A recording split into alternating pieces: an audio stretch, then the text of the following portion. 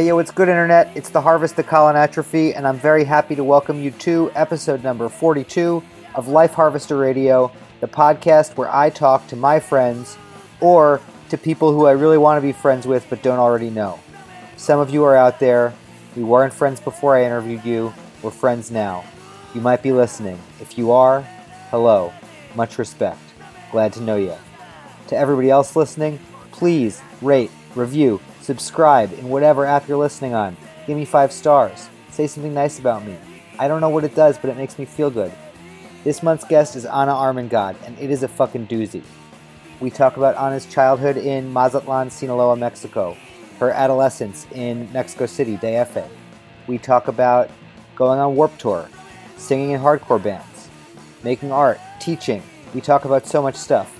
We also talk about a ton of fucking trauma, so big content warning for this one.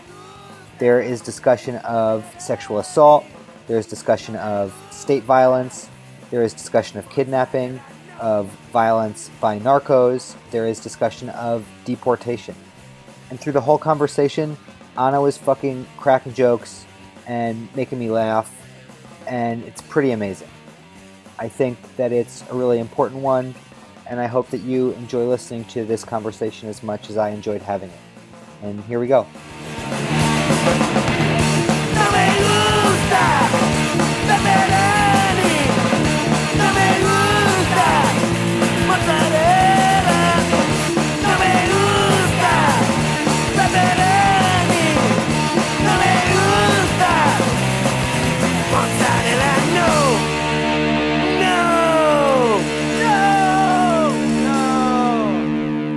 It's really funny because I was very anti-flip-flop, anti-sandals my whole life because I'm from a beach town. Mm-hmm. So I was just like barefoot. So I had like this weird hatred towards it, even though everyone used it. And when I became like a punk kid, it was even like more like, I fucking hate these things. And it wasn't up until like maybe like 4 years ago that I finally gave in. And then I realized how stupid I've been for all these years.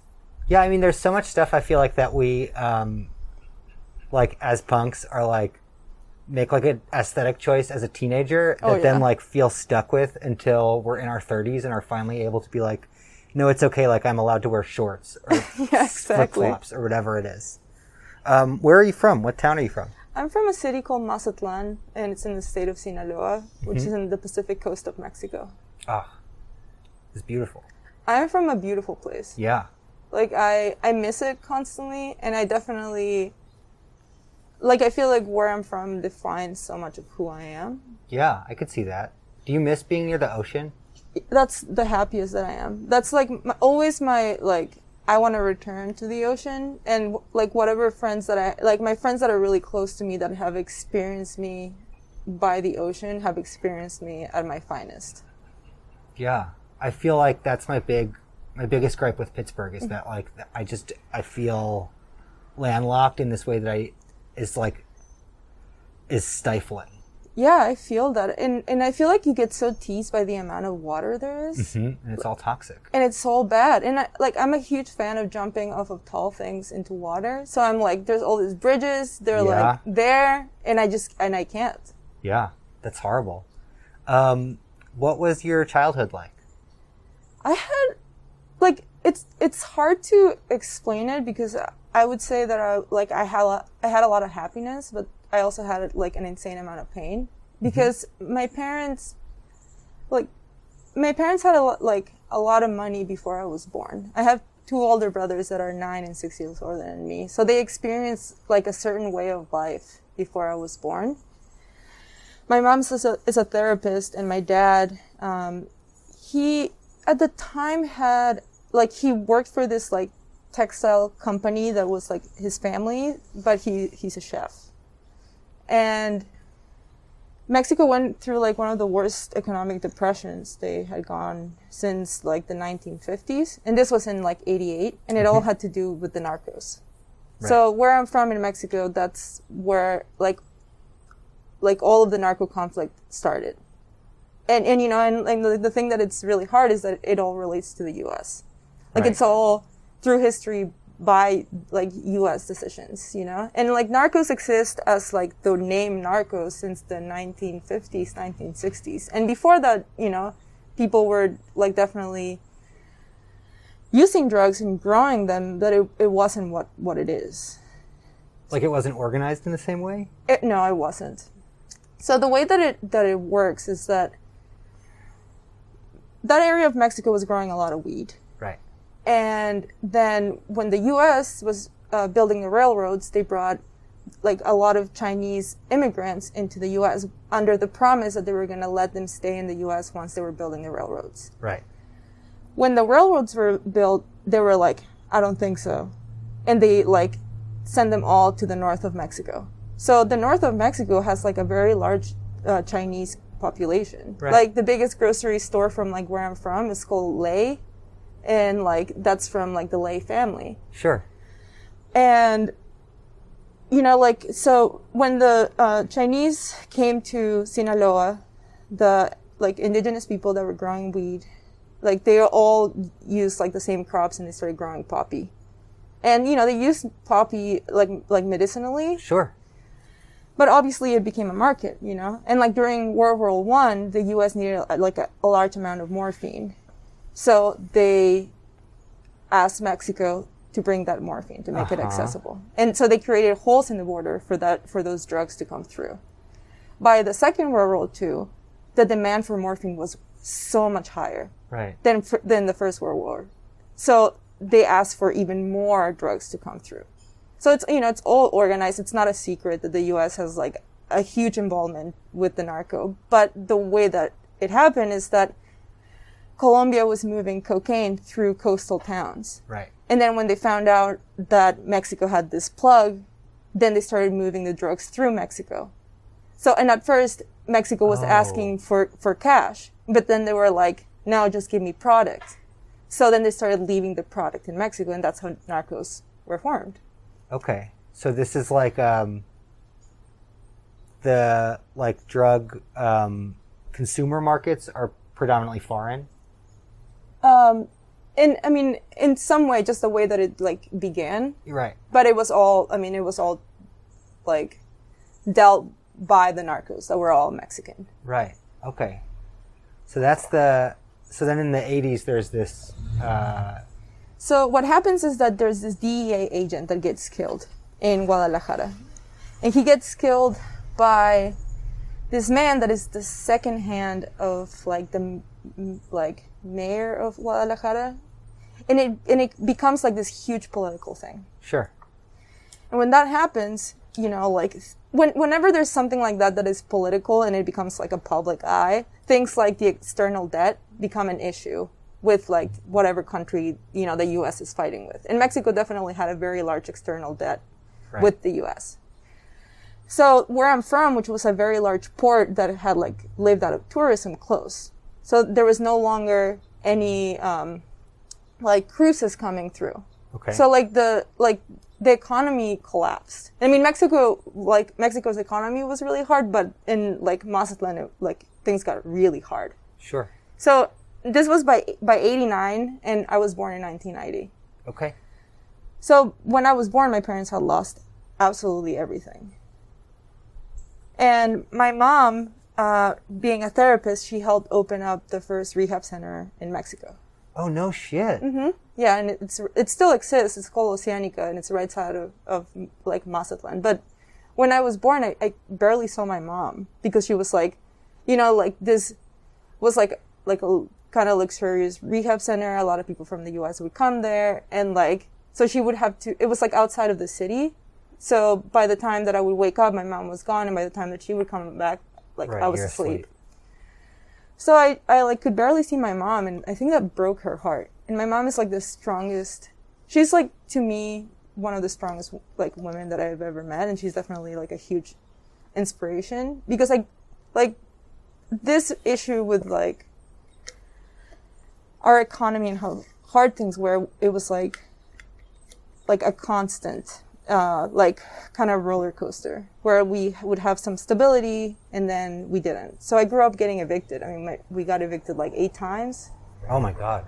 So I mean, like, we would have, like, a little bit of stability, and then we would get evicted. And, you know, getting evicted would mean, like, I mean, I saw my mom, like, pushing cops away, you know, and I was very protected. My brothers saw a lot more of that, but I was, like, the littlest one, and also, like, the only, like, woman as, like, of the 3 siblings. So, like, my mom felt like she really had to protect me from what was going on, but it was very apparent to me. Right. So when my mom finally became, like, had, like, a more stable, my dad had moved to Mexico City to start a restaurant, and, like, they were not separated romantically, they were just separated by work, and my mom would travel constantly because she was giving, like, workshops and, like, doing all this thing as a therapist. So I was by myself. So I spent a lot of this time, I mean, like, I had someone taking care of me, but it's not the same. Right. So I just spent so much time, like, just on my own. Yeah. And, like, what were you into? You know, like, what did you do in that time on your own? It's really funny because my mom paints this picture of myself that I think she didn't realize how weird I was. You know, like, hard for me to imagine anyone not realizing how weird you are. Exactly. So, like, but I think that, like, she just, like, she's always like, you were so sweet and, like, you were so kind. And, like, she was just like, I mean, you know, we were culturally Catholic because I'm from Mexico. Right. And I'm a huge nerd. So I went to a private Catholic school that was, like, they gave me a full ride scholarship. So I was in this, I mean, this school was, like, so private and so small that I only had, like, we were 8 kids per classroom. Whoa. And, so, you know, it was, like, in this Catholic school where everyone's rich. I'm super poor.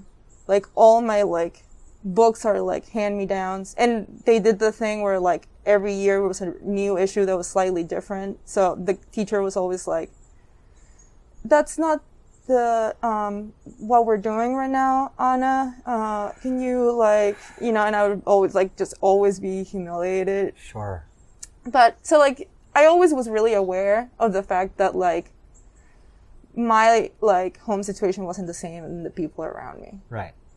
But I was a nerd, so, like, I won every spelling bee. I was, like, a mathlete. I, like, got all A's, you know. I, like, had every medal and every single thing, like, possible. Right. But I also, like, one of my earliest memories of, like, being really hard on myself, because I am super hard on myself, especially artistically, was me sitting down on my, like, little desk trying to write horror stories, and I was, like, 7 years old. And I was so mad that they were not scary enough. And I was, like, rewriting them, and I was, like, drawing all these monsters, and I kept being like, it's not scary enough. So I spent a whole afternoon, like, trying really hard to be, like, the best, you know, horror writer, like the best 7-year-old horror writer the world has ever seen, and, like, feeling like it wasn't good enough. So when I look back to those things, I was like, Mom, I was not a normal child. Right.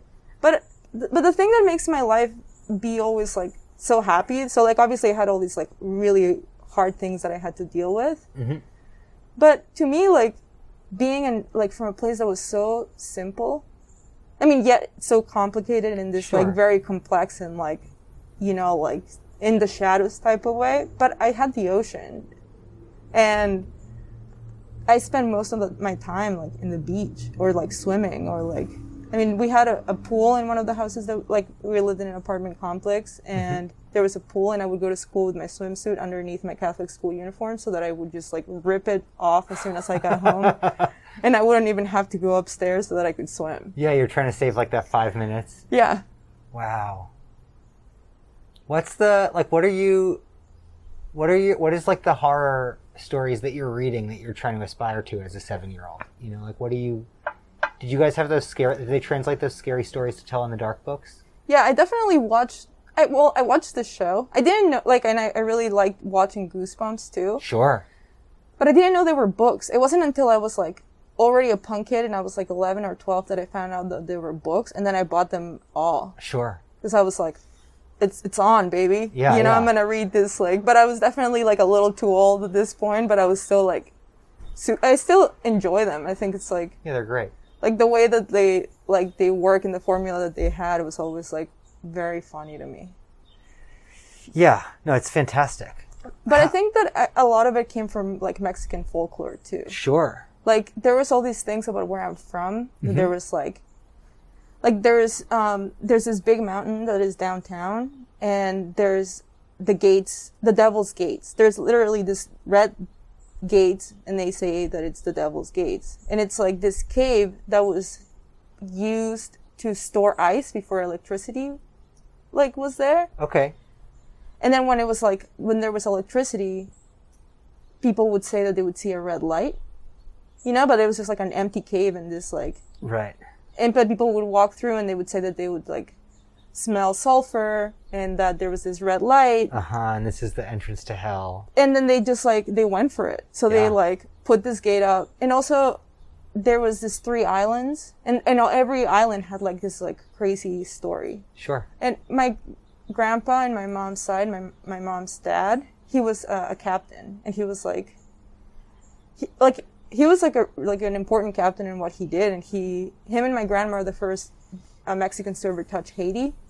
Whoa. Yeah, they made them sign and everything. I had never been to Haiti, but I definitely, whenever I do go, I want to go find the like document that says that they were there, Yeah, for sure.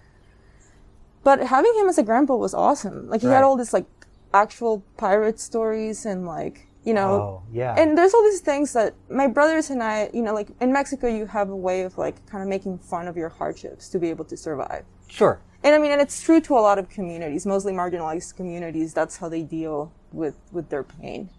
Yeah. But in Mexico, it's so prevalent. So my brothers and I, like, especially when we're close together, we'll like hang out and talk about these things that we thought were normal. And then we realized like, holy shit, that was not normal. Mm-hmm. Like, kidnapping was really big in the, like early 90s in Mexico. Yeah. So one of my brother Santiago's, like the kids that he went to school with, one of his friends, they were going to kidnap him, but they kidnapped the wrong kid. And the kid that they actually kidnapped came from a really poor family. And this kid that they were going to kidnap obviously came from a rich family. So he was hiding at my house for a while so that he wouldn't be found by the actual kidnappers. Right. While while the family was trying to support this other family whose kid is like got somewhere. Taken. Yeah. Fuck. Because it's not like if you get kidnapped, they're going to be like, oh, sorry. Yeah, we'll return him. Yeah, like, so obviously they had to go with it. But it's like, we're kids, we're like sleepover, but it's not normal. That there's just like a literal child hiding from like some kind of paramilitary, like. It was more like, so like the way that narco culture works is that there's like tiers of narcos. The mob is the same. Sure. And there's like, and obviously it's people who are very marginalized. Right. So like that speaks a lot of like what's going on and what the need is, because it's a lot easier to be a drug dealer if you have nothing. Sure. And to be like, and like narcos are very flashy. They don't hide that they're narcos because what's the point? They know they're going to die in like 10 years. So they better live really good 10 years. Right. Which is, so there was like a lot of narcos that came from like nothing. They were people that had no education. A lot of people were like, definitely indigenous people that were like treated very poorly. Sure. And they were deprived from power. And that's what happens when you have someone that's been like, I mean, it's not always like what happens, but if someone's like abused and deprived from power and like super marginalized and they're giving a little bit of power, sometimes that power is abused. Yeah, for sure. No, I think that's something that we're talking about a lot more now. That's like a power structure and critique that I think has been in like our kind of radical oeuvre for a really long time. Mm-hmm. Like since maybe before we were even participants in it. But that like I hear conversations now regarding like, police abolition predominantly, where people are like, well, what are we going to do about crime? And it's like, well, if we solve like these X, Y, and Z social problems, it's obviously not going to get rid of all crime. But like, if we don't criminalize nonviolent things and we also like blah, blah, blah, like invest in communities and divest from policing, then we can give people opportunities to not have to whatever. I think it's like a similar framework, right? Yeah, of course. And I mean, like, obviously it's not everyone's path and it's not true to everyone, but it's obviously like, you know, when you've had such a hard life that is like truly deprived of everything, it like, sometimes you'll do whatever you can to like have like a little bit of stability, even if that stability is like in an insane kind of way. Yeah. And I mean, especially also like the more we learn scientifically about how intergenerational trauma is like how cortisol during pregnancy affects babies and affects brain development and shit. Yeah. It's like, it's hard to feel like to not feel a sense of empathy for people that are committing some pretty heinous acts sometimes in terms of like how their lives ended up in taking that path. Yeah, of course. And I mean, like, the reality is that trauma also like causes like for people to like pass like that trauma along, you know. It's like very true to people who have been like sexually assaulted, where like very like a lot of people who have been sexually assaulted, if they haven't dealt with it in a you know, in like a necessary way or whatever is true to them, like sometimes those same people will go and will, you know, also abuse other people. And it's like this like really messed up kind of like, you know, like line of people like hurting each other. And that's why it's so heartbreaking, because the people who are like assaulting and doing all these things also need support. Right. And that's like, that's important. And, you know, the reality is that like this, like, the systems of like where people are just like completely like they, you know, they're put in jail, and like the prison system just like, it doesn't do anything for anyone. There's like, no one's getting any help. Everyone's just like, it does worse than not give them help. Yeah, exactly. It's like, like re-traumatizes, and it's like a completely horrifying environment. Yeah, for sure. So you said you got into punk at like 11 or 12? Yeah. So my brother, Santiago, who's 6 years older than me, he was already like a punk kid through being like a skateboarder. Uh-huh. Cause I mean, like, you know, I've told you a little bit of what my childhood was like. So it was his childhood too. Right.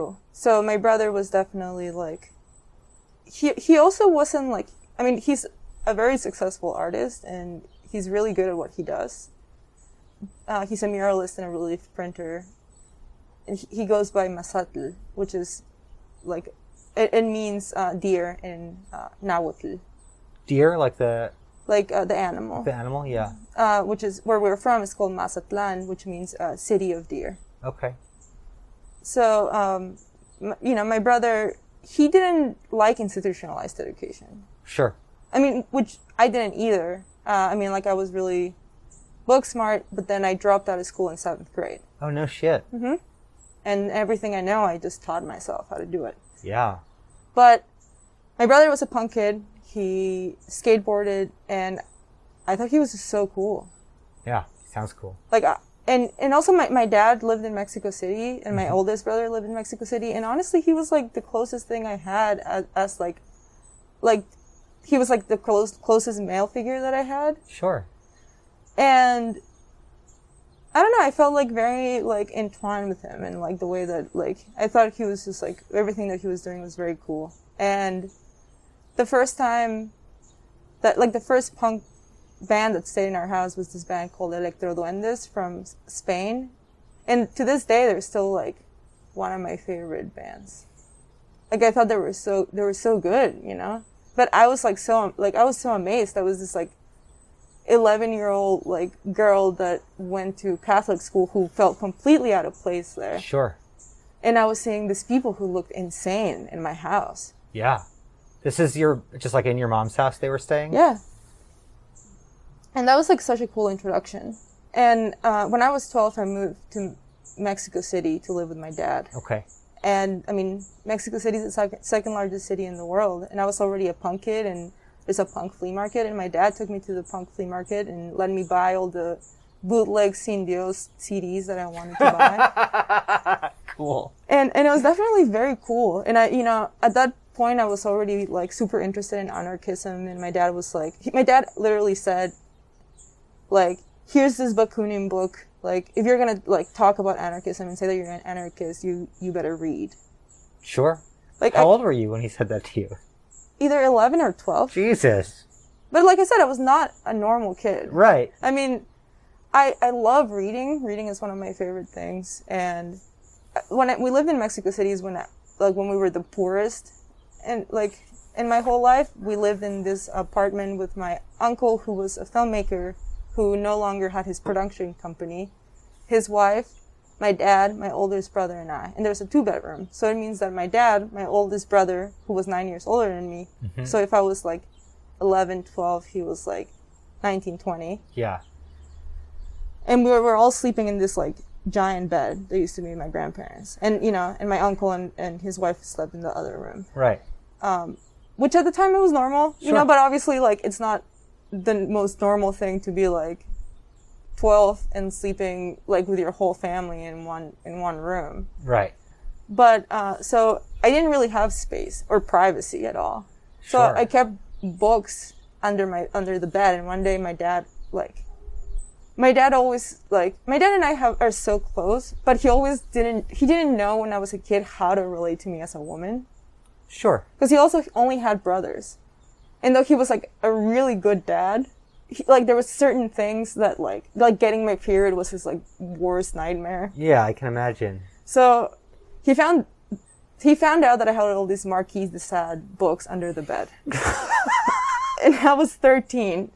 This is so on brand for, like, it's just really like the young Anna that I could have imagined. Exactly. And I came into the room, and the carpet was this like 1970s carpet that it smelled like hundreds and thousands of cigarettes and cigars, because Sure. everyone in my family smoked. And my dad was sitting in the bed with his elbows on his knees, smoking a cigarette, and he looked so defeated. And I walk in, and my dad's like, "So, I don't think these books are appropriate for your age." And I was like, Sure. "Okay." And then he was like, "Okay. All right, well, I don't know." And he just like walked away. And that's all he could muster, you know. But I know Sure. that there was like a lot more that he wanted to say, but he didn't know how to say. Fuck. But also he didn't take the books away or anything like that. I've never been punished in my entire life. Whoa. You are... I know a few people that have never been punished, like that were never punished by their parents. And you are unlike them in that you are not like a selfish narcissist. And I wonder how it is that you didn't turn out. Well, I have 2 older brothers, and I Sure. definitely got like bullied in every single possible Sure. way. So, like, which is funny, because usually I feel like, I mean, I hear kids getting bullied at school and stuff like that. And though I felt like a lot of like this like big elephant in the room when it came to like our poverty, and as it became more apparent as we got older, you know, because I mean, I was in school with 7 other girls. Right. So like we went to every sleepover, every birthday, and it was very apparent, Right. like the wealth that was had. But also, I mean, another thing that was really weird about the way that I grew up is that whenever my mom would leave to like give therapy in other cities and do workshops, I would live in my friends' houses for like 3 weeks. Sure. So I lived in all of these houses Wow. with all of these families. Yeah. You know, so like for like, I mean, there was like a time that it was like a whole month that I like was like living with, and then, you know, there's some people that really like me, so I would just like continue to go back whenever my mom would leave. Yeah, that makes sense. And like this one family, I call them like my uncle and my aunt, even though they really aren't. But Right. I mean, that's just a Latino thing, and it's very true to like a lot of like non-white communities, you know. But everyone's like, "Oh, your aunt and your uncle who are not really your aunt and your uncle in any form, or, like shape or form." Yeah, it's funny. I call people like that my New York uncle, where it's like, you know, like he's not related to me, but he comes to Thanksgiving. Yeah, every year or exactly. whatever, you know. Yeah, for sure. No, I love that the non-familial kinship structure that exists even within a family unit, you know, where like your parents' close friends or like your friends' parents or whatever just become sort of these caretakers and caregivers or whatever. It's really interesting. But so like they were very rich, they owned hotels, and their kids who were my age had bodyguards. Fuck. So here I am. I mean, there was a point in my life where we didn't have electricity for a whole year, so our neighbor let us like run a bunch of extension cords into our house. Right. Here I am being this person who's experienced like extreme poverty with a bodyguard driving me places as like a 10-year-old or 9-year-old. That's really surreal. It is extremely surreal. But one thing I will say, and I think, this is like the truth is that I grew up with like a lot of culture in my family. Like my dad loves reading, my mom loved to read. Sure. And my mom, even though we were like a very visual family, so even though like my mom was a therapist, she also really liked painting. Mm-hmm. So she always cultivated the arts in my house. So like that kind of stuff just came very like normal to me, where like I educated myself and it wasn't weird. Yeah. I mean, obviously my parents are very like, they're normal, despite the fact that they've lived through all these like crazy hardships. So like all of these things that I would decide, they were not completely be down with, but there was no way or like shape or form to like go like against what I was like I was so like, by the time that I was 11 and 12, I was like so messed up by life that there was like no way of being like, all right, no. You have to stay in school or whatever. So, Sure. I finished 6th grade and then I was like, I'm not going back. I'm done. And then you went to Mexico City. And then I moved to Mexico City, which is like this insanely big city. Yeah, it's huge. And I was a punk kid and, Sure. Like I wanted to do punk kid stuff, but all these people were like in their 20s. And here I am being 12 and lying about my age and saying that I'm 16 so that people will give me a little bit more validity. Wow. I mean, I got my first tattoo when I was 12. Yeah, okay. I got my whole like chest done, and I like when you were 12. When I was 12, and I went to the tattoo shop, and I was like, I'm 16, like as if it would have made it any better, Sure. It really didn't, but like here I am, like just. But they did it. But they did it, and I like hid all these things from my parents. I mean, I did ask my dad to take me to my first show, this is so funny. Yeah, I want to hear this. So it was my first show was 2003. Uh-huh. So like the time period of hardcore when people were into Krishna was like dying in the US, but it was still existing in Mexico. Okay. And I was like, at that point I was like really into hardcore, but I was really into punk. So that's always been like something that I've dealt with, where I'm too punk for the hardcore kids and too like hardcore for the punk kids. Sure. So I live in this like weird punk weirdo limbo. Mm-hmm. And so the show was at the Krishna temple. The band Undying was playing with like other like Mexican hardcore bands. And all these like hardcore kids that I had met online through like, whatever, like punk and hardcore music, like yeah. Platforms or whatever, like chats and stuff like that. They were going to be there. And they were like, you should come. So my dad and I take the metro downtown, and I asked him to leave me a couple of like blocks away. Sure. Because I was like, no one's gonna see me with my dad. I don't want my dad to walk me up. Which is so funny because I'm 12. Right. Like, of course my dad should be walking me to wherever. Yeah. But I thought it was like such an insane concept. I was so insulted that he even wanted to go take me downtown. So my dad goes to like a coffee shop like a couple of blocks away, and he spends like a couple of hours just drinking Americanos and like doing like word puzzles until he like goes pick me up from the show. And this like, my dad is like very grumpy looking and people are very scared of him. Yeah. My dad is Basque and he's just like very much the idea of a Basque man. Sure. He's like a little bit heavier. He has a beard. He's like bald on the top but has like hair on the sides. Uh-huh. He always has a cigarette or a cigar, and he has like a skull on his face, And he goes up and he says, Begoña, we gotta go. And Begoña is my name. Like, my name is Ana Begoña, but people in the U.S. can't say my name. So I go by Ana. Right. But, most of the time people can't even say that. It's a terrible country that we're in. It is. It is terrible because, I'm 30 now. I just turned 30 a week ago. And I really wish that I went by my real name. Begonia? But I'm already like an established artist. Right. And it's too late. Like I'm not famous to just be like Prince, where I can just be like, now I'm just like a symbol, and you gotta deal with it. You know? Happy birthday, by the way. Thank you. Yeah. 30. That's a good one. I feel like there's days that I feel pretty good about it, and then there's days that I'm like, God damn it.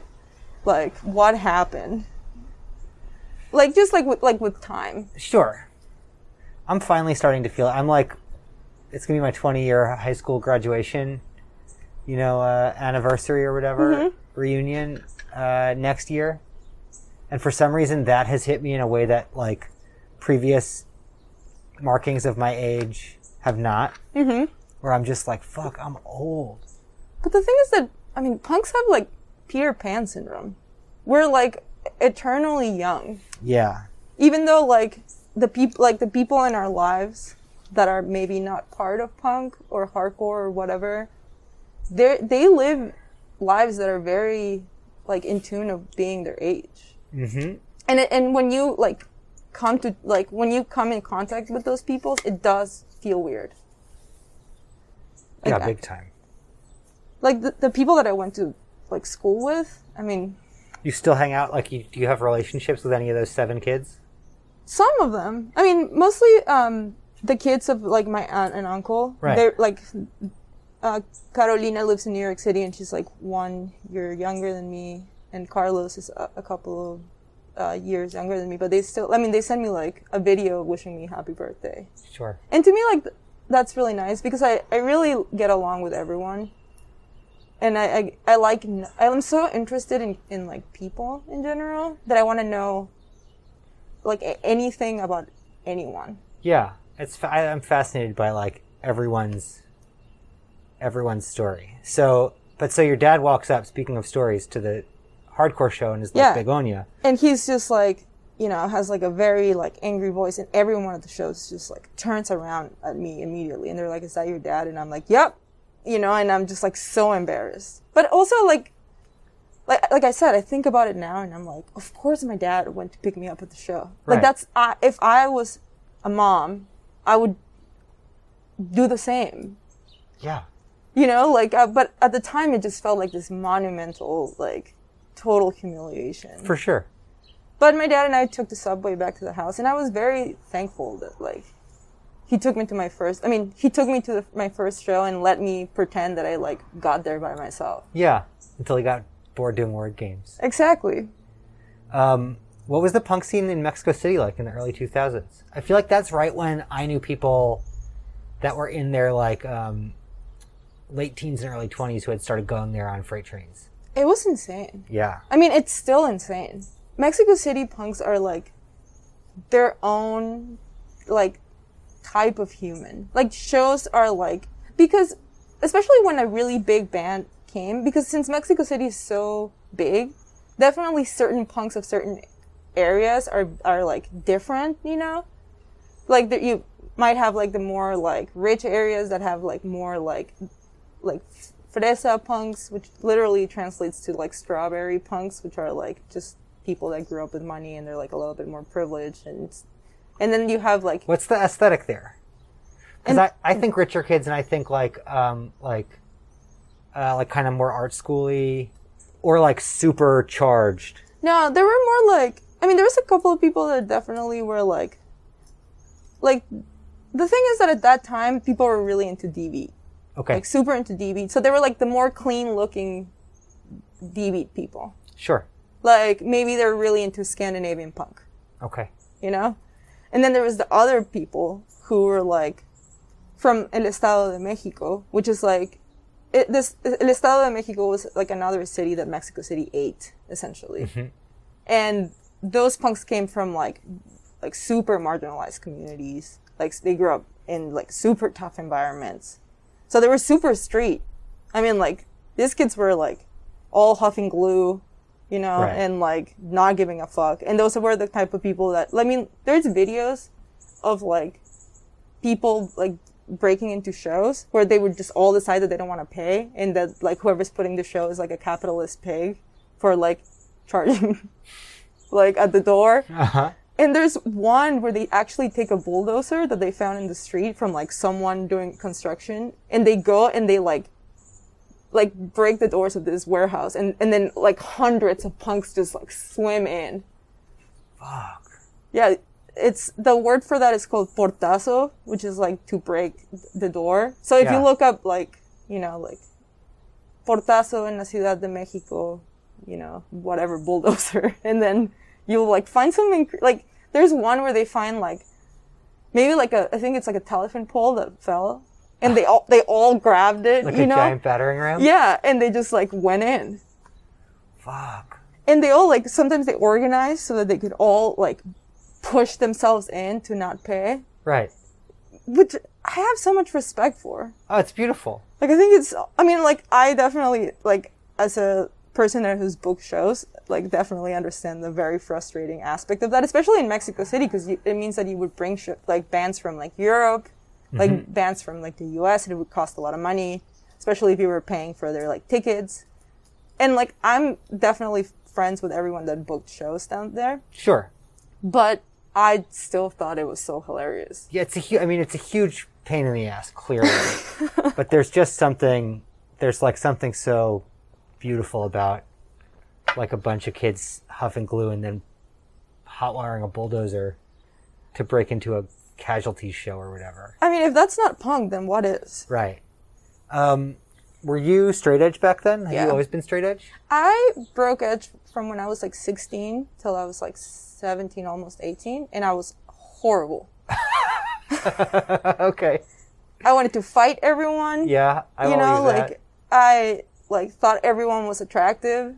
Yeah, I believe that too. And so like that was like I was just like this like horrible teenager that it could not be stopped, that everyone thought was so much older. Because now I look a lot younger than my age, but at that time I was like had like so many tattoos, like people could not figure out my age, and I used that as my advantage, you know.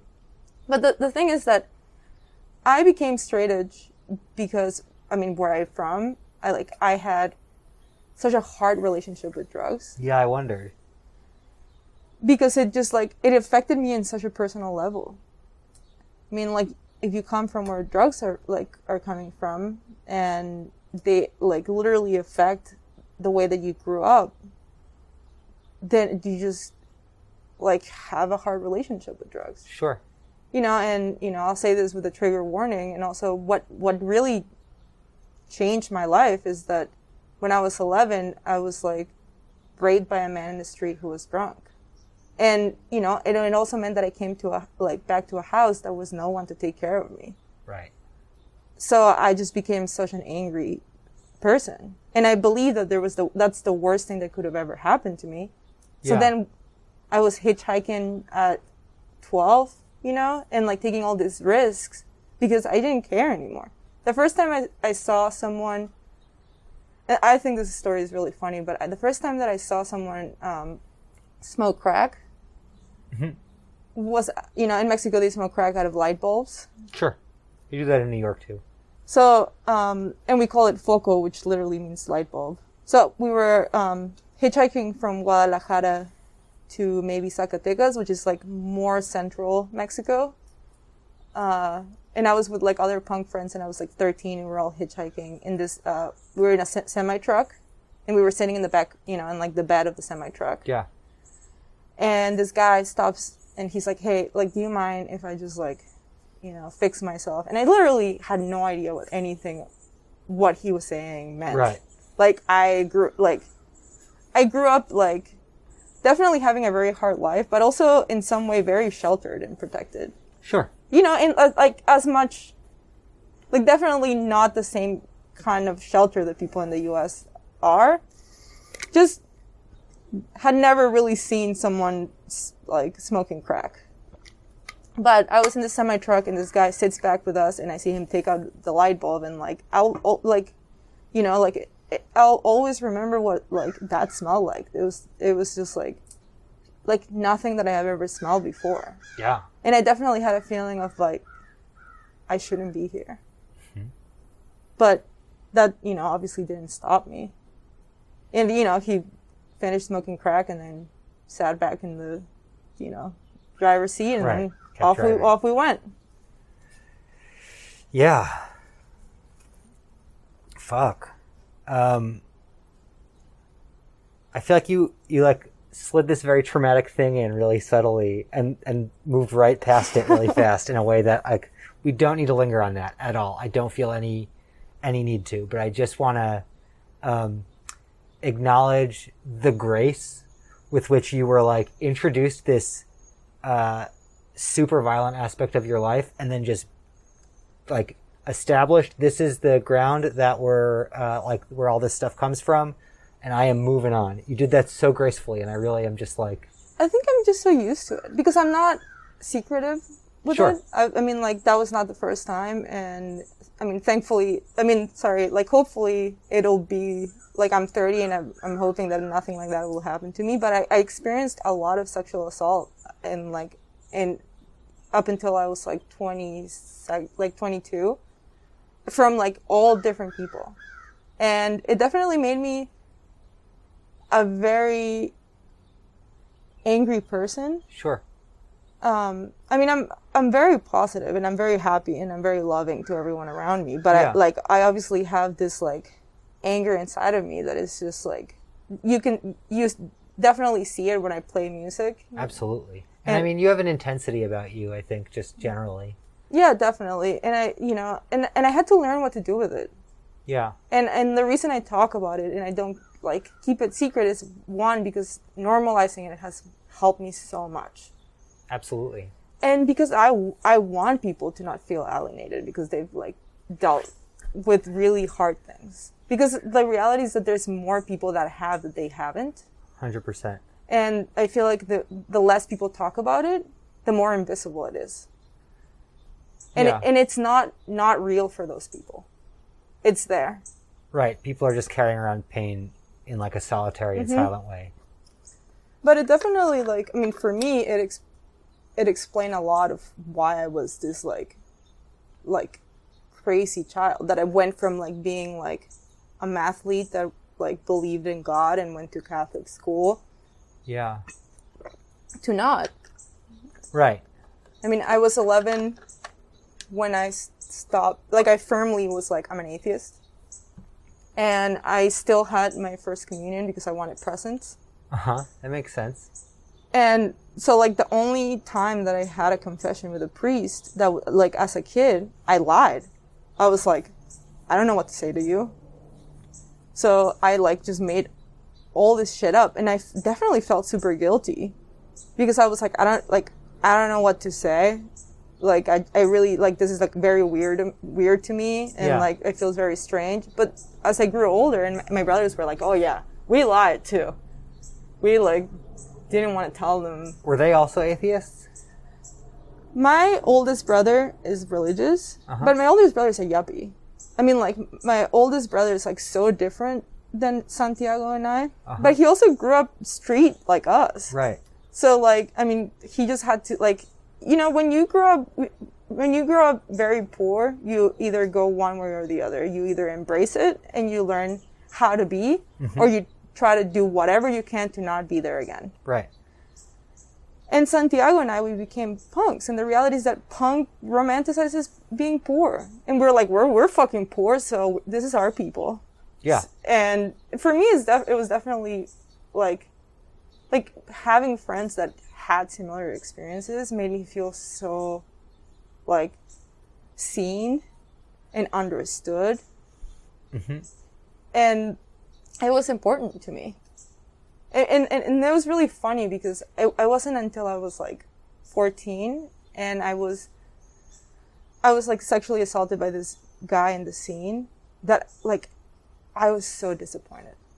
I was like, these are the people that are supposed to be protecting me. Right. These are my people. Like, I felt so crushed. Like, in a way that was, like, beyond just being, like crushed because I was sexually assaulted. It was, like, this type of disappointment and being let down that was so deep to me. And, you know, like, and then I feel like that added a whole other, like, layer of thick skin to me. At a very young age, you know? I was 14. Yeah, I mean, that's like a singular kind of betrayal, right? When you are, like,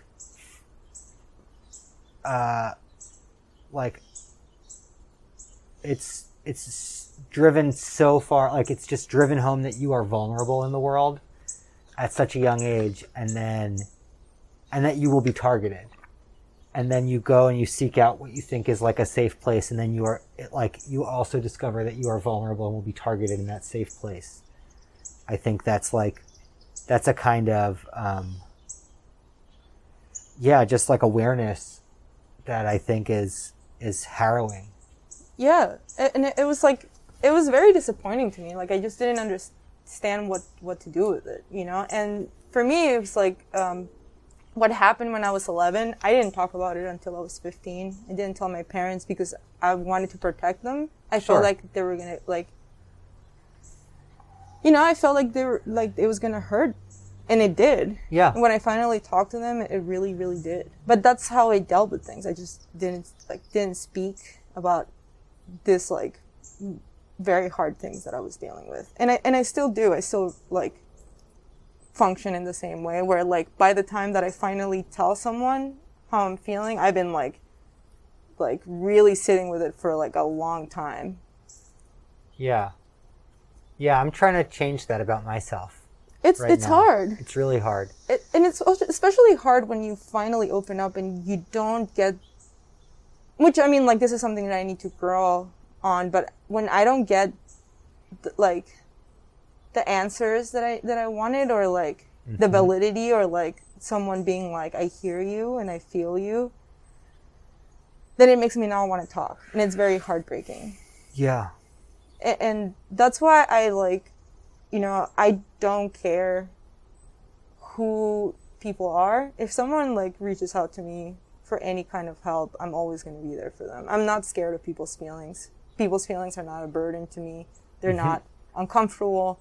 They're not anything. I'm always going to talk to people. Yeah. Yeah, that's something that's been clear in my friendship with you. That, like, you are someone who is, like, willing to put yourself in uncomfortable places, or, like, you know, kind of step out of conventional comfort zones, I'll say. Because you just said it's not uncomfortable for you, so I wouldn't want to, you know, use a different framework for that. But, like, you definitely just seem like someone that's willing to do that hard work. And it's not surprising to me that it's like an empathy built on trauma. Of course. And I mean, like, it took me a long time to get to this point. But I'm proud about being that person. And I'm proud that my trauma made me a very empathetic person. For sure. Yeah. How did you end up... you went to UNAM, right? No, so I didn't go to college until, or like to, you know, like any sort of like higher learning until I was 24. Oh, no shit. And I went to film school in Pittsburgh. Oh, no way. Is that why you came here? A little bit, and no. I mean, at the time I was married, and right. my husband and I, we had a lot of friends here. And he had a very similar upbringing as I did. I mean, like, he is from New Hampshire, but him and I found each other in that way. And we had lives where, I mean, like, How did you guys meet? We met in Columbus. I used to live there at this punk house called the Legion of Doom. Right. And I used to book shows, and I booked his band, and my band played. And I hated him. Yeah. Let's back up a little bit. We'll get back there. Yeah. But how do you get from Mexico City to Columbus?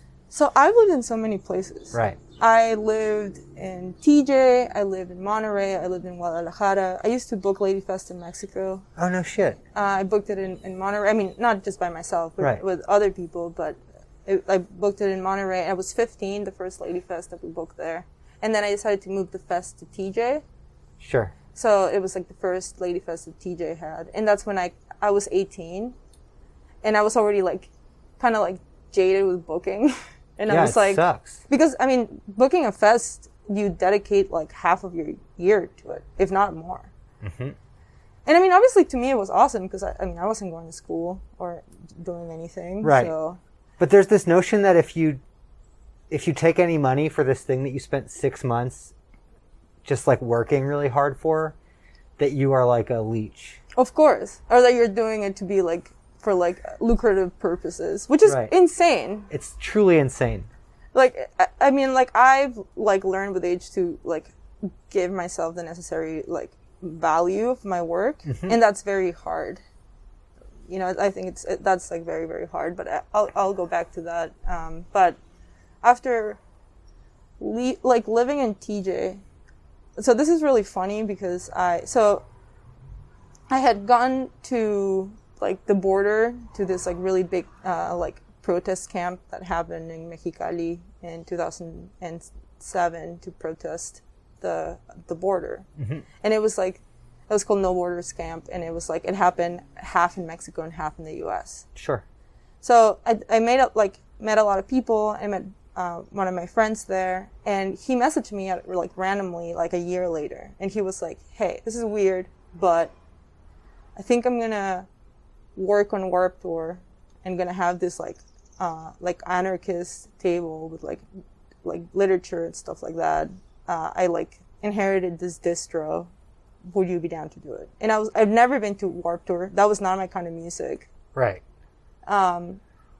I mean, and definitely I like What year is this? 2008. I can't even imagine what Warped Tour in 2008 is. Oh my God.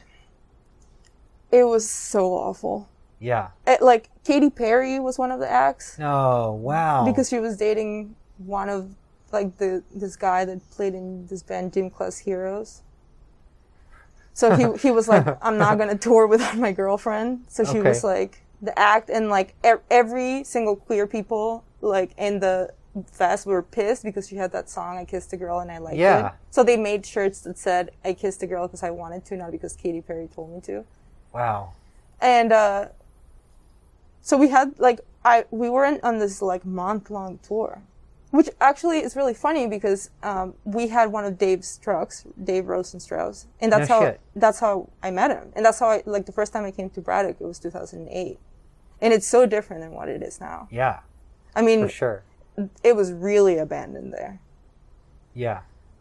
And so it was definitely, I don't know, it was like definitely a very weird decision that I made. But my reasoning behind it was, I know a lot of young people whose lives were changed by going to Warped Tour. Sure. And it was during the, when Obama and McCain were running for presidency. And it was very, very saturated with politics, which was very weird. I mean, to me, it was very weird because Mexican punk was really political and in a, anarchist kind of way. Right.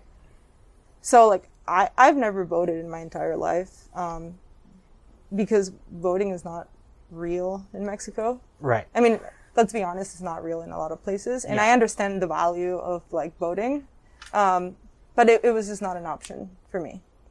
So for me to see that, to see people giving 12-year-olds McCain and Obama stickers and then putting them under cause it was under the umbrella, if you're 14, in 4 years you'll be able to vote.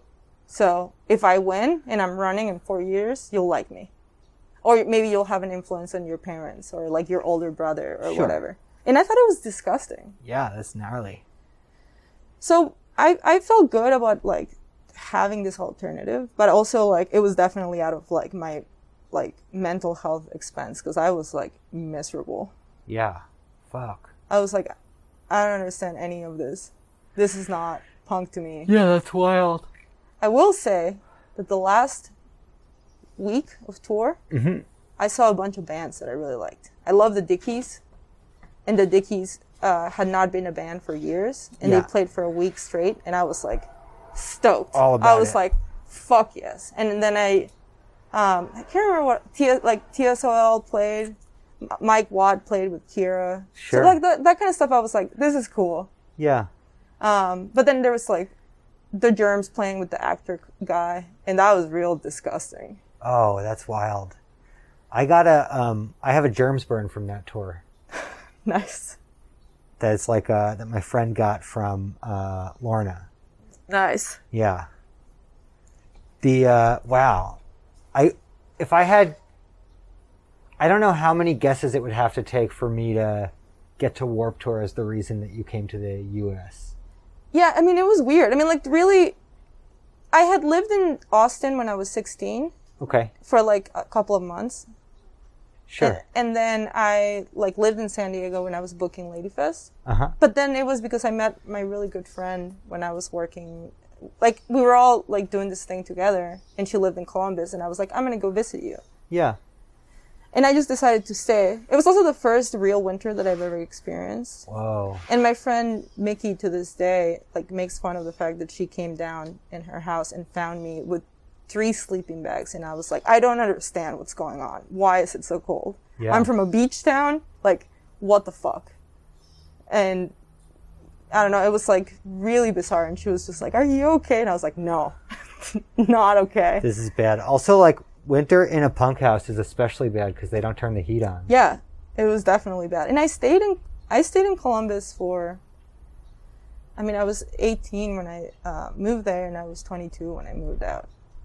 Or like I was 23 when I moved out of Columbus, and I lived at the Legion of Doom for all those years. Right. And what I really liked about being there is, I mean, it's really sad that Columbus music scene really sucks now. Sure. But at that time, it was really good. And being able to book shows and have stability, like that was the longest I had lived in one place since I was 11. Right. And to me, that was really wild. Yeah. And it helped me become an artist. For sure. So I really give that time that I allowed myself to have a lot of value, because I was not running away anymore. Yeah. And I mean, Legion of Doom at that point had been a house for like... They've been a punk house since the 70s. Yeah. Oh, no shit. Yeah, it was finally called the Legion of Doom in the early 90s, but it's been a weirdo punk house since like the 1970s. There's all these like insane stories about the Legion. No fucking way. I knew that it had been a house like that had shows since the 90s, but I didn't realize that it had been... Wow. But yeah, so in terms of stability, it's like you don't have to worry about this house going anywhere. It's not like... Yeah. And also, I mean, my rent, including utilities, was $100. Like, I sold underwear, dirty underwear on Craigslist, and I was able to, like, support my lifestyle.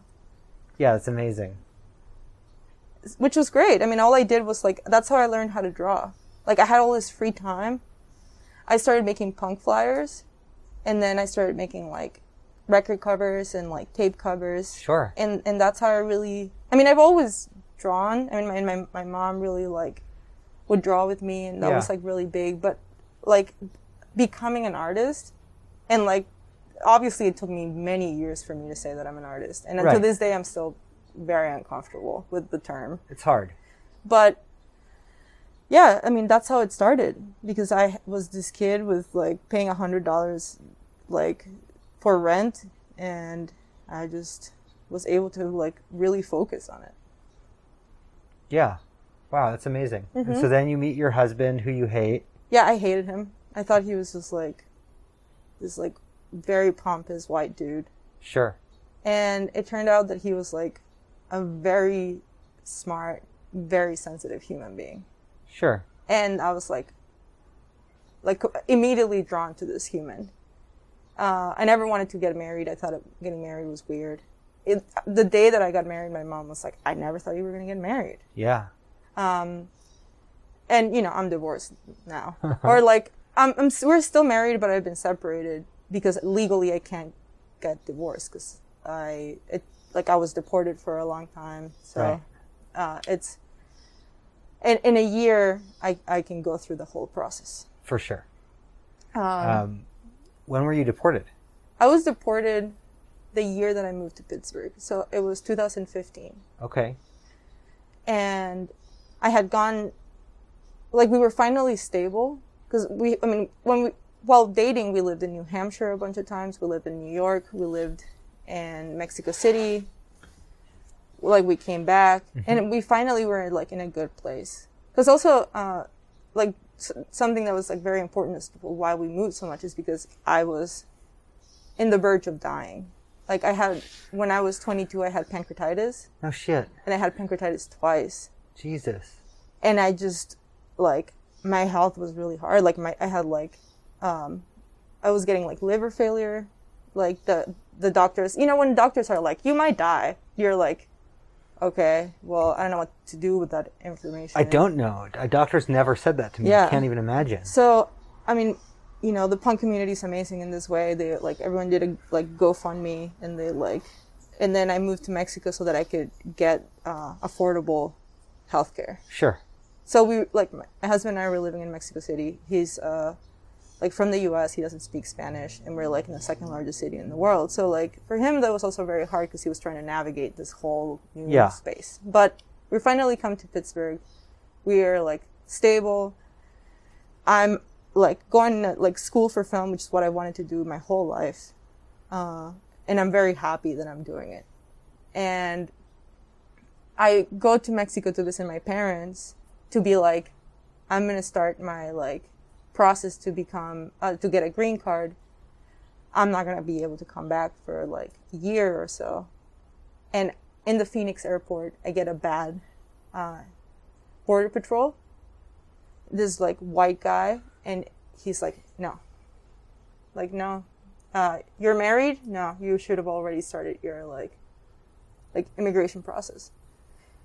So he decides to hold me because I'm married and because it's illegal for me to be married without having started this process.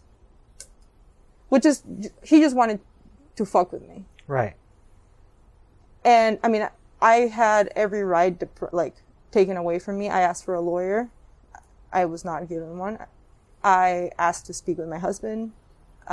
Like they didn't allow me to talk to him until like a long time. He was going to go meet up with me, and they told him that he couldn't, which it could have, if he did, he could have saved me from like being deported. But, you know, obviously they were not going to be like, this is how you can get out of this. Yeah, no, they're not going to let that happen. Jesus. Because of the pancreatitis, I have a really bad potassium deficiency, and I have to take like prescription potassium at least once a day. They didn't give me my medicine. They didn't feed me. They didn't give me water, and they abused me while I was in like being held. And it got so bad that I was hospitalized. So, you know, this like Migras sent me to the hospital. And you're in Phoenix at this point still? I'm in Phoenix. They sent me to the hospital, and, you know, they handcuffed me to the bed. And there's like this like huge border patrol sitting like at my bedside. And every single time a nurse comes in, she looks at me with such disgust because they're just like, she's just a criminal. And they ask the border patrol if he's okay. Are you okay? Do you feel safe? Meanwhile, I'm like 115 pounds and like dying and like handcuffed to a bed, like completely heartbroken. And they're asking if he's okay, if he feels safe. Jesus. And I was deported. I was like they sent me in a plane to Mexico City, which is not where my parents lived, but that was the easiest and fastest way for me to get there. And I have a lot of friends there. So one of my best friends went to pick me up, and, you know, I was like completely destroyed. And then I went to Hermosillo, which is where my parents currently live, which is in the Sonoran Desert. And I like started living with them for 2 years. Meanwhile, my husband in Pittsburgh was like working like 24/7 to get me back. Right. Because there was all this lawyer fees. And what really sucked is that like at the time there was not the amount of awareness there is about immigration. Yeah. So I think he felt really alone here because people didn't understand what was happening. I mean, like, his wife is gone for 2 years. He's like working 24/7. And it really, really like broke him. And it definitely, I mean, it's like the main reason why we're not together anymore. Sure. But, you know, I was living in Hermosillo, and I was trying to just survive. But I was like, to say that like I was having really bad like PTSD like related issues is to say like is just touching the like just barely touching the subject. And right. then like I was so messed up, and I was just trying to go through like the motions of like how to deal with this. And then in that time, I was awarded an artist residency that the state of like the Art Institute in the state of Sonora paid for, and then I went and lived in Iceland. Okay.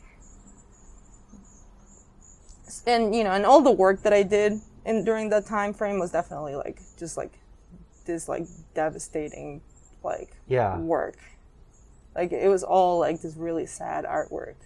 For sure. And I think that like what's interesting, I talked about like being in a limbo when I was like too punk for like the hardcore kids and like too hardcore for the punk kids, and that happened to my art. Like my art became too fine arts for the punks and too punk for the fine arts. Where I had to like yet again figure out how to assert myself and how to make room for myself and be like, this is the space that I need and I'm going to take it. Which is, I think it's a hard thing to do. Like it was hard. I mean, it was hard for me. No one wants to give you that space. No. You just have to figure out how to take it. Yeah. So how long were you in Iceland? I lived there for like 4 months. Okay. And then I went back to Mexico. So this was like August of 2016. Uh-huh. And in October of 2016, my mom and I went to Ciudad Juarez, and my ex-husband and met us there for my hearing, because they don't do it in like the city that you live or anything like that. Right. And it's like a really messed up process. Like, yeah, you have to get like every single like shot, you have to get it, and you get it all at once. So I was having like really bad fever from like getting like shot for like measles or whatever, sure. Like all of them at once, and then you have all this autoimmune stuff going on. And then you get like full you get like your eyes checked, you get your you go to a psychiatrist, you get everything checked all at once. And I think if there's something wrong, they can be like, no. Fuck. Because then they're like, you're just gonna go to the U.S. to like try to like take what, like as if healthcare was free. Yeah, it's horrible here. The healthcare. So that was like really bizarre to me. There's like a funny, like obviously I always like find something funny amongst those things, but like she had, like this woman had me completely like naked in this room, and she was like writing down every single tattoo that I have. So like, and obviously anyone that's been arrested knows that that's how it goes. If you get arrested or if anything legal, you just get stripped down, and then they like write down your tattoos, because then they can recognize you with those. Right, in the future. So I'm a huge Simpsons fan, as honestly most Mexicans. And I can like quote most old episodes, and I have this tattoo that says, I'm already dead, which is one of my favorite episodes. Barney Gumble decides to make like this art film, and it's like a mixture of like the show The Critic and The Simpsons merging. Uh-huh. So he makes this beautiful black and white like art film where like it's about his alcoholism and how like he like drinks himself to death, and there's this like rose on this like beer bottle, and he says, don't cry for me, I'm already dead. So I have that tattooed in my like leg, and it says I'm already dead. Uh-huh. So I got sent to the psychiatrist, and they were like, so you want to die? And I was like, it's a Simpsons tattoo. Like, I don't know how, like, and thankfully this 22-year-old psychiatrist was like, oh, I've seen that episode. Sure, you're fine. Holy shit. But I was like, this is crazy. Right. This is crazy that of all things, my Simpsons tattoo is getting me in trouble. Fuck. So finally, I do all of that, and the next day, I have my hearing, and obviously I dress the part, Yeah. Like my husband's with me, and like he's also dressed the part, and then we find out that no one's allowed inside with me.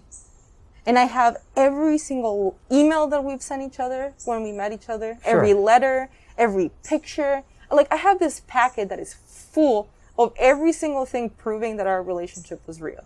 Right. And I go up there and I'm hearing people devastating, crying, getting crushed, getting their lives completely destroyed by, like, whatever decision this person has made. And I'm just sitting there Right. with my heart in my stomach. Because if I get told that I can't come back, then it's 2 more years. Before you can try again. Yeah. So I'm just sitting there and just, like, not being able to think straight, but also, like, studying, like the words that I'm going to say to not fuck up and mess up and say the wrong thing. And I go up to this woman and she doesn't look at my packet. She doesn't look at anything that I have. She tells me that the border patrols have a band.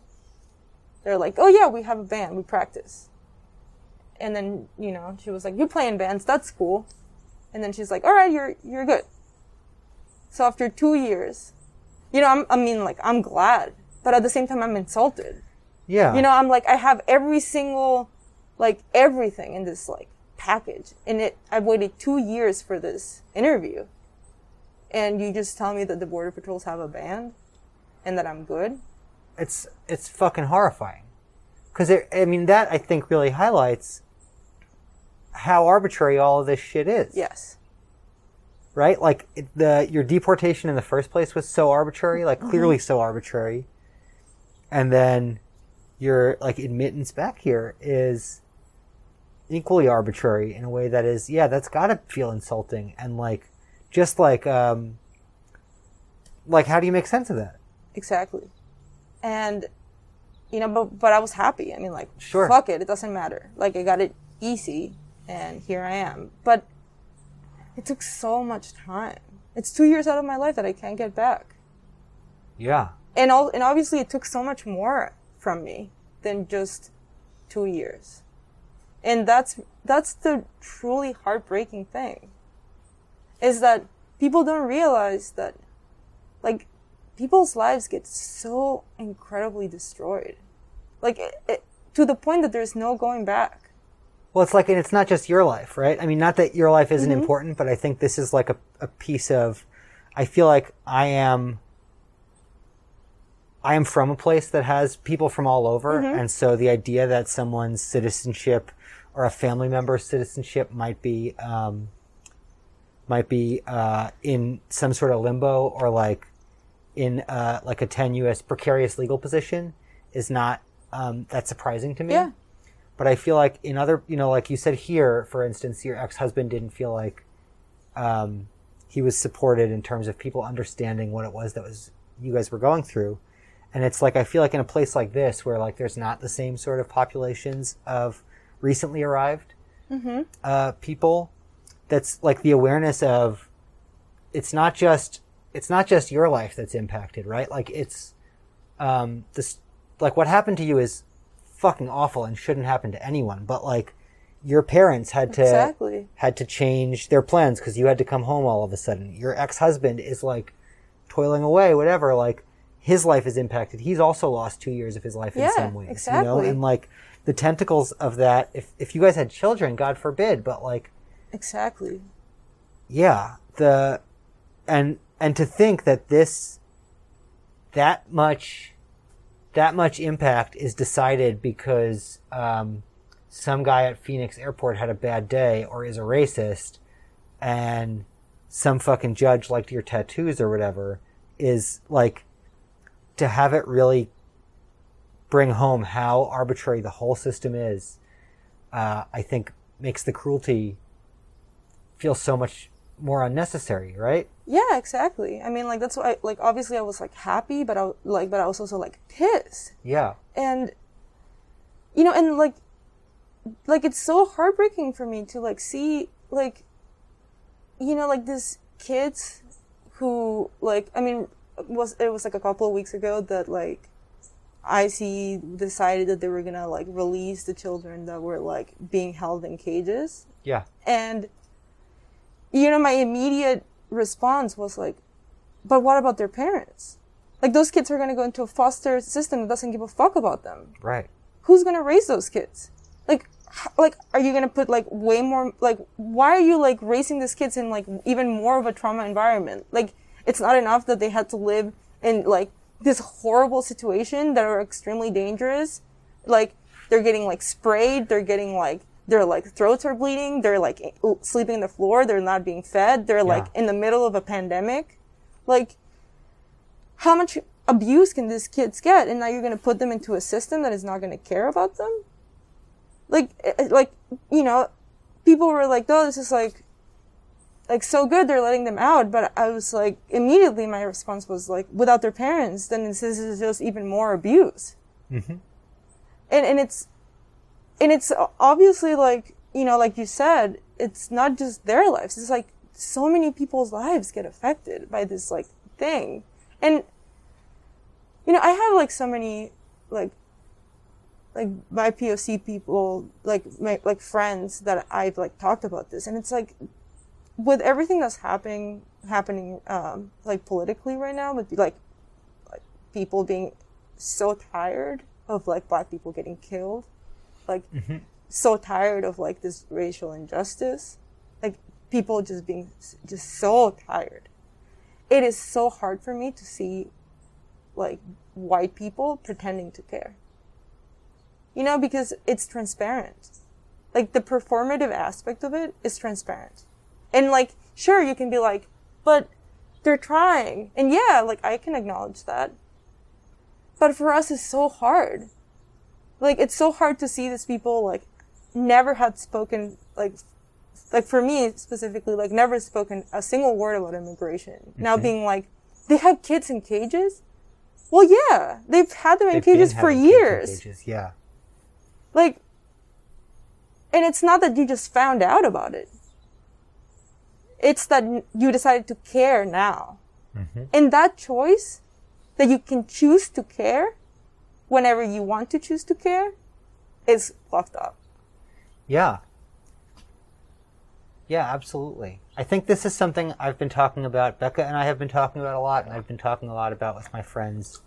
But the ways that the sort of, like, extrajudicial policing tactics that are being used against protesters that are, like, bringing everybody up in arms and saying, like, oh, America's becoming a fascist state or whatever. And it's like, America has been a fascist state for people from anywhere south on this continent. America has been a fascist state for Muslims. Mm-hmm. America has been a fascist state for Black people, for, you know, take your pick, how many years. Like, America, you know what I mean? Like, all of this being disappeared in a van by the warrant squad or whatever, that's like, you know, I saw this, like, viral tweet going around, or Instagram story that's like, for, you know, for people that don't know about the warrant squad, like the NYPD, because they just, you know, fucking took that woman off the street.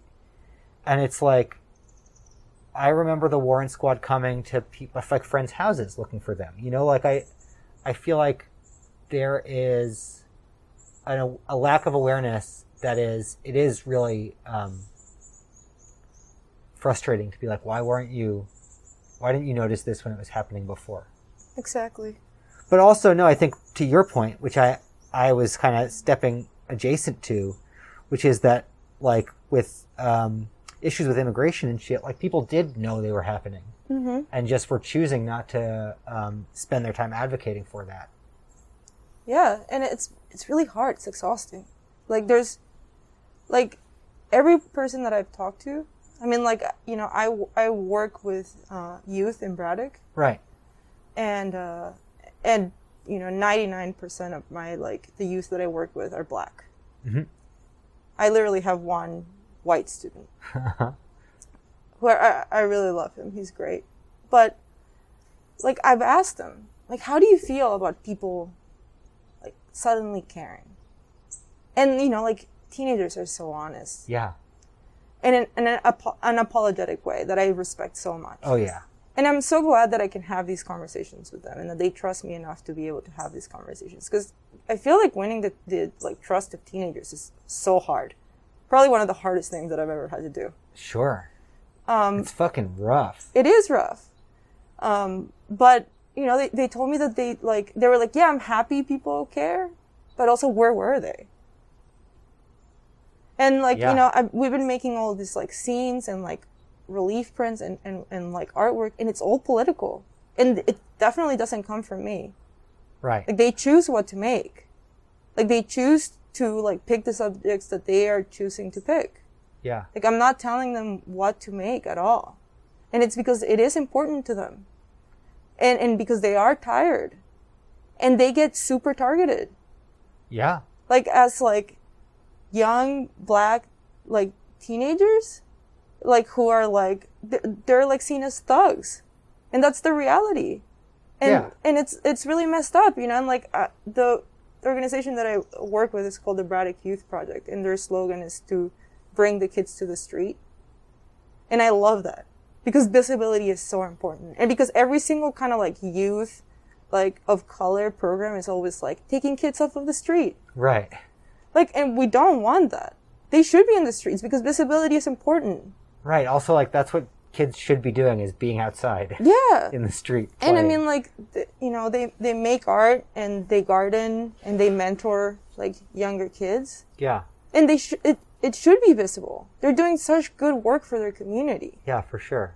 Like, I want everyone to see it. Like, that visibility is important. So, like, I think, like, those words, taking, like, youth of the street, taking kids of the street, are so, like, archaic. Like it's awful. And I'm so glad to be able to work in a space where that exists. Yeah, that's beautiful. And what about your own work?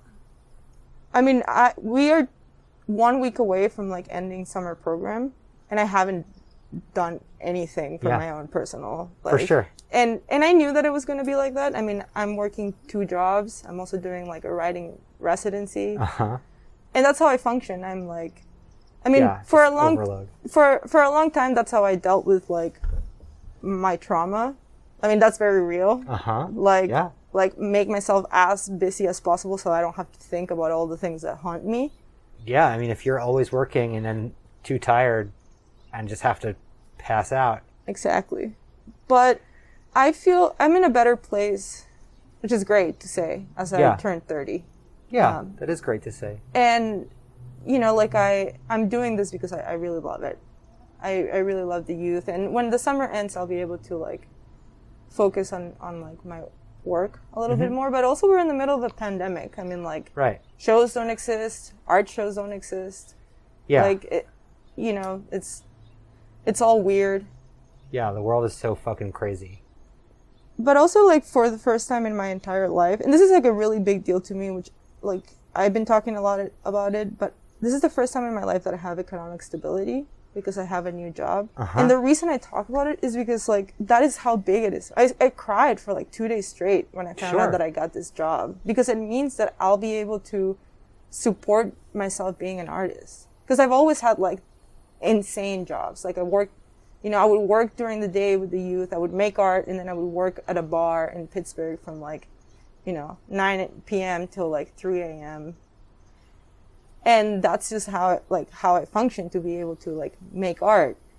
And to be able to have that stability, I've never had health insurance. I'm, like, a DIY doctor, because I, like, for 30 years I haven't had health insurance, so I'm like, you broke an arm, I got you. What, bring me some, like, a stick, like, some cloth, we're doing it.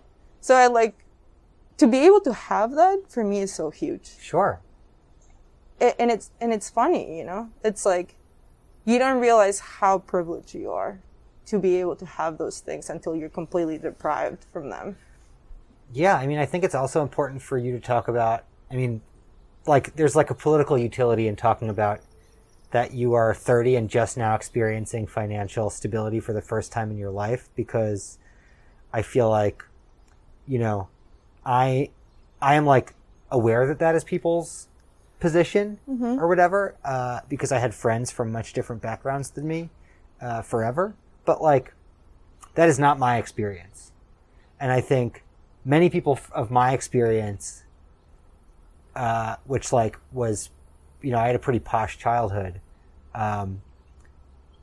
They, like, a lot of the kids from my neighborhood have no idea what it's like to, or like probably don't know anyone that's never had health insurance. Yeah.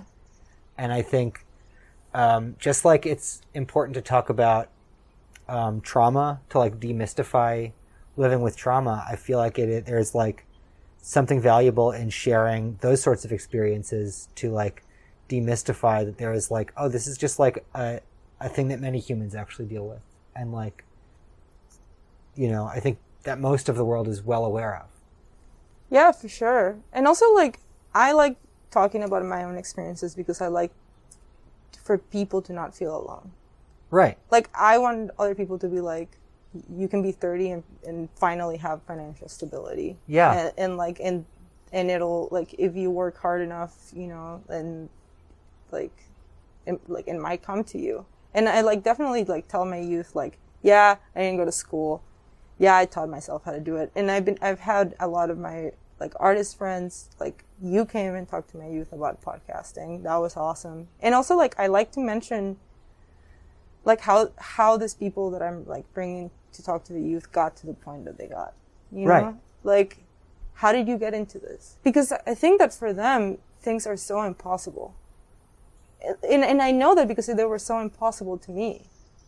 So, you know, like there's this huge stigma that like if you're like a person of color and you know you won't go to school, so that like usually people of color have like a lot of pressure of going to, like especially this like younger generations because they're like they might be the only person in their household that is like ever going to go to college. Right. But they might not want to go to college.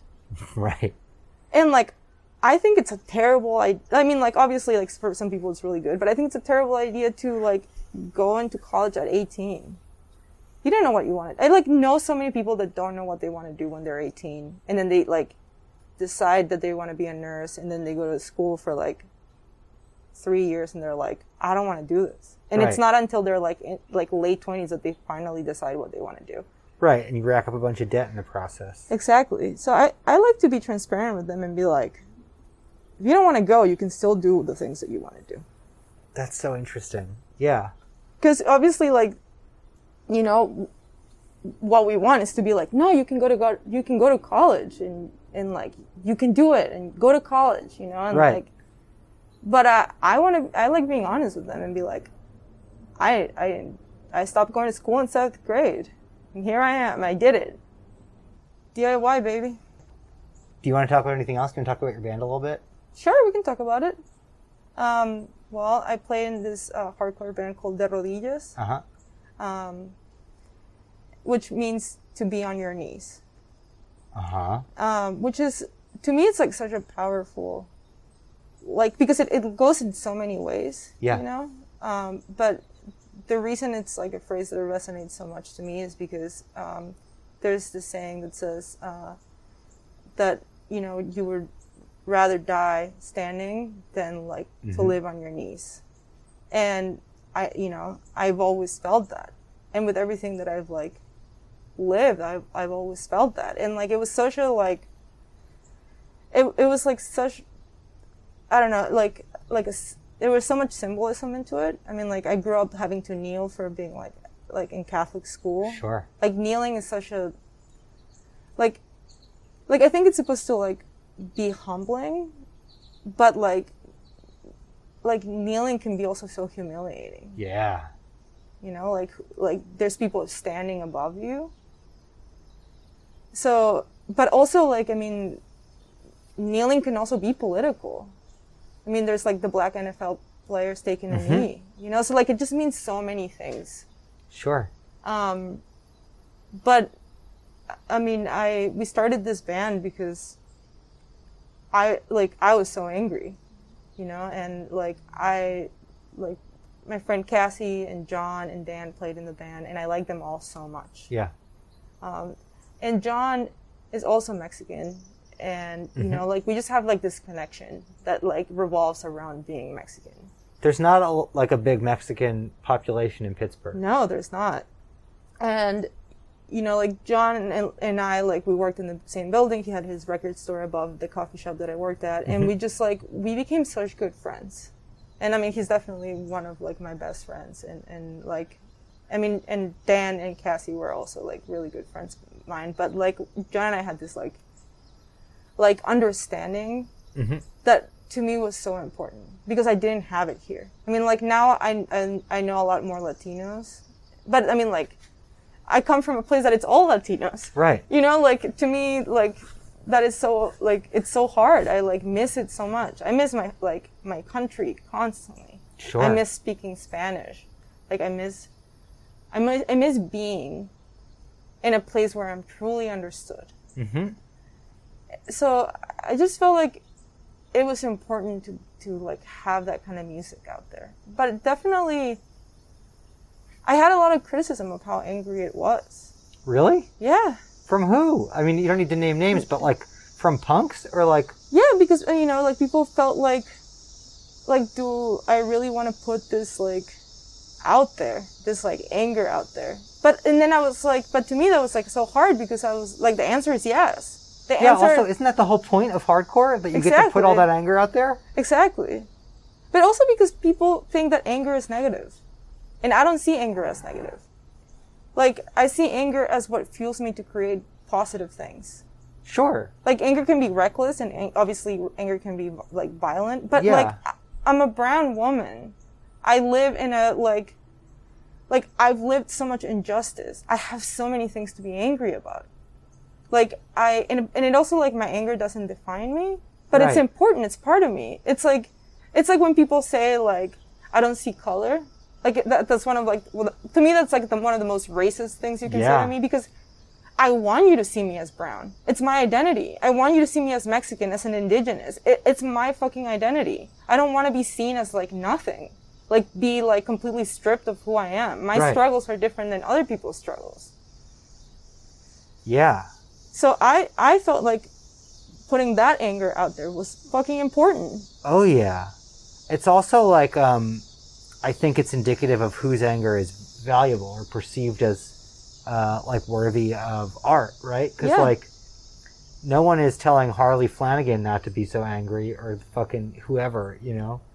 Definitely. I don't know why I only think about the Cro-Mags, but you know what I mean? Like, there's, like, such a robust history of, like, white men being so angry, and that's, like, that is just like the legacy of hardcore, and it's unquestioned. But a brown woman, I guess I'm shocked. Yeah. I always just saw Dero Diaz, you like have track pants on and an undershirt, and you're stomping around, and like definitely not trying to I don't see color it, but like I see you in a lineage of other hardcore front people that had track pants and an undershirt and were stomping around and pissed. Yeah. And like you're just pissed about other stuff, and that's what makes it fucking compelling.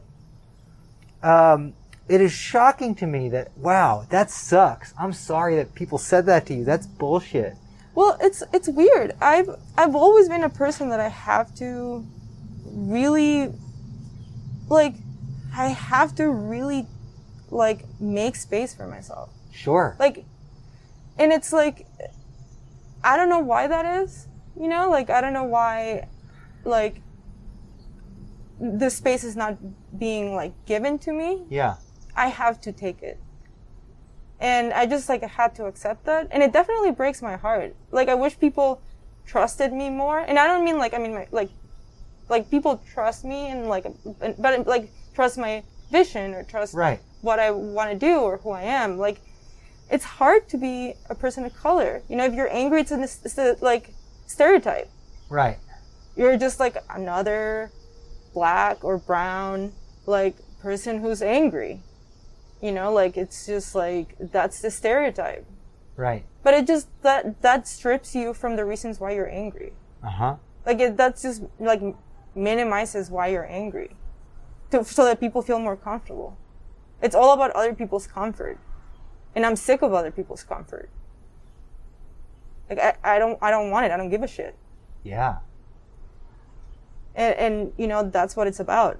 And I miss it. I miss playing shows. Yeah. Like, I miss seeing my friends, and I miss playing shows. And it's like, you seem like you really thrive in that environment. Like, not just on stage, but all, like, the whole, everything around it. Sitting at the door for a little bit, working the room, doing small talk. Like, you just seem really... I love having a job. It, like, takes me away from, like, standing awkwardly.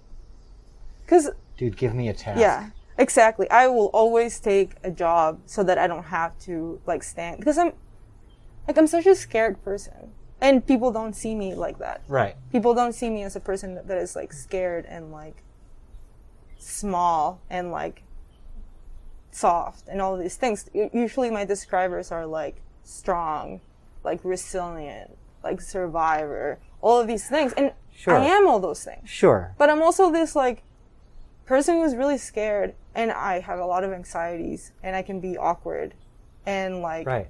Like, I can be all of these things, and, like, I'm someone who's, like, sometimes really scared coming up to people and talking to them. And people think that I'm just, like, this, like, giant extrovert.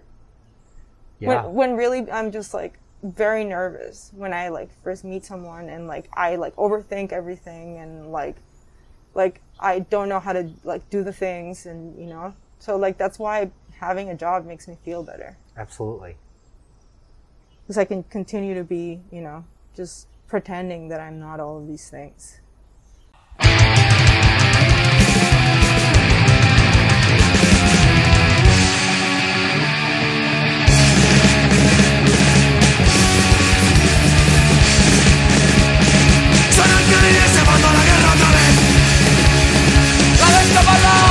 No hay que dejarla crecer. No permitamos que haya una víctima más.